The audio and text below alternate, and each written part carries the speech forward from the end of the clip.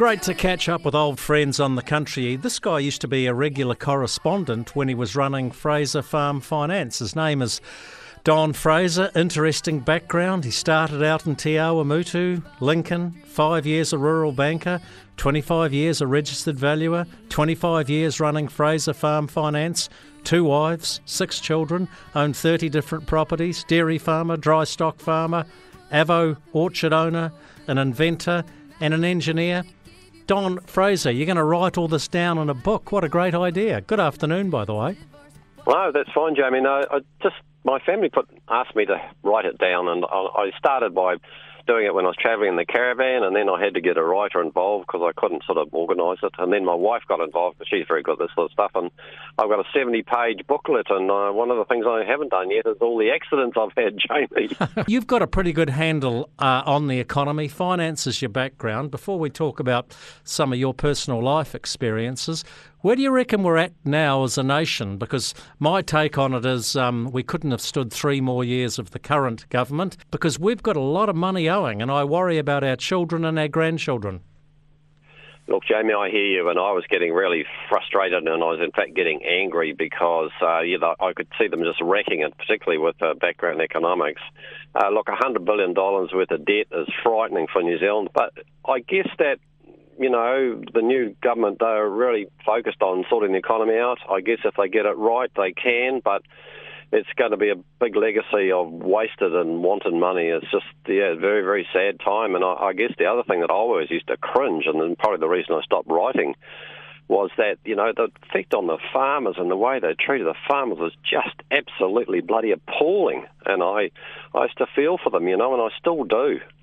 Well, when you look at some of the numbers being bandied about, in terms of what it could have cost farmers if their emissions pricing scheme in all its full splendid glory was put into place, we would have the ridiculous situation of 82% of sheep and beef farms and 44% of dairy farms being insolvent. In what kind of world do you want that to happen when agriculture's your main export earner? Well, look, it's all virtue signalling, and look, I'm an avid cyclist, but I look at how much money's been spent on cycleways that, with one bike on it, and we're struggling to get around the roads in our cars and our vehicles and do our business. I mean, surely, and apparently what the government did is they gave the councils money and they tagged it that they had to spend the money on cycleways, otherwise they wouldn't get it. So, it's all disproportionate and just virtue signalling, I think, Jamie. Agriculture's facing challenging times at the moment. Are we at the bottom, and are we bouncing back off the bottom?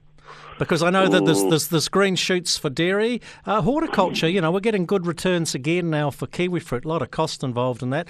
But I look at a lot of my old farming mates, and they're sheep farmers. They're having a hell of a tough time on it. And this nation, Dom, without wanting to sound too soppy and sentimental, was built off the back of the sheep. Look, it was, Jamie, and I am concerned for the farmers. I mean, they're carrying quite a bit of debt. A lot of their interest rates have doubled.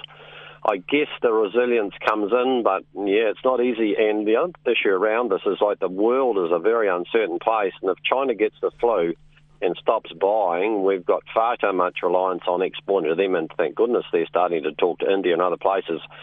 I think keeping our markets open and providing good quality food is going to be our future. But man, it's going to be tough. You started out as a farm boy in Te Awamutu. You've ended up, I'm assuming you've ended up, Don, you've got plenty more life than you left yet, mate, in Cambridge. One of the most beautiful, I was going to say little towns, but it's not really a little town anymore. Great part of the country, great farming land. Well, look, I've come back to my roots, really. I was a local valuer in Cambridge, registered valuer for 20 years, and basically I'm back amongst the farmers and the people that I love, and I'm as happy as a sandboy. Had a wonderful time at Waihi Beach, but certainly come home, and it's just fantastic, really. Did you get sick of growing avocados, Don? I couldn't make any money out of them, Jamie. Every time you got a decent crop on the tree, you get a wind from the east and one from the west and one from the north, and all the fruit were on the ground. And, I just couldn't. I could make a dairy farm go really, really well, put the fertilisers on, look after cows. But no matter what you did to an avocado orchard, they all seemed to fall off or get disease or something. It was just too tough. Don Fraser, formerly of Fraser Farm Finance, so good to catch up again. You're in Cambridge, you're not there today, you're in Pairoa. How's the weather? Bit wet underfoot? Well, Jamie, I've come over from Cambridge to Pyro, and the streams are all flooded, the pastures are flooded, and I can tell you it's another wet time.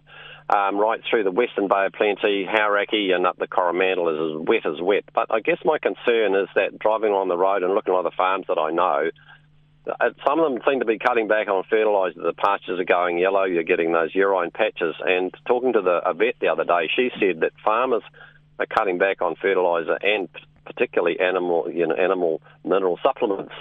Look, if reducing 1,000 kilos a hectare of milk solids, that's at $8, that's $8,000, and fertiliser, 1,000 kilos a hectare of fertiliser is $500. So it's not a bad investment, Jamie. It's very concerning to see them cutting back. Yeah, well, it was the big lesson we learned in the 80s, wasn't it? Fertiliser's the last thing you should cut off the farm spending list rather than the first thing. Hey, Don Fraser, great to catch up again. Look forward to your book coming out. Okay, mate.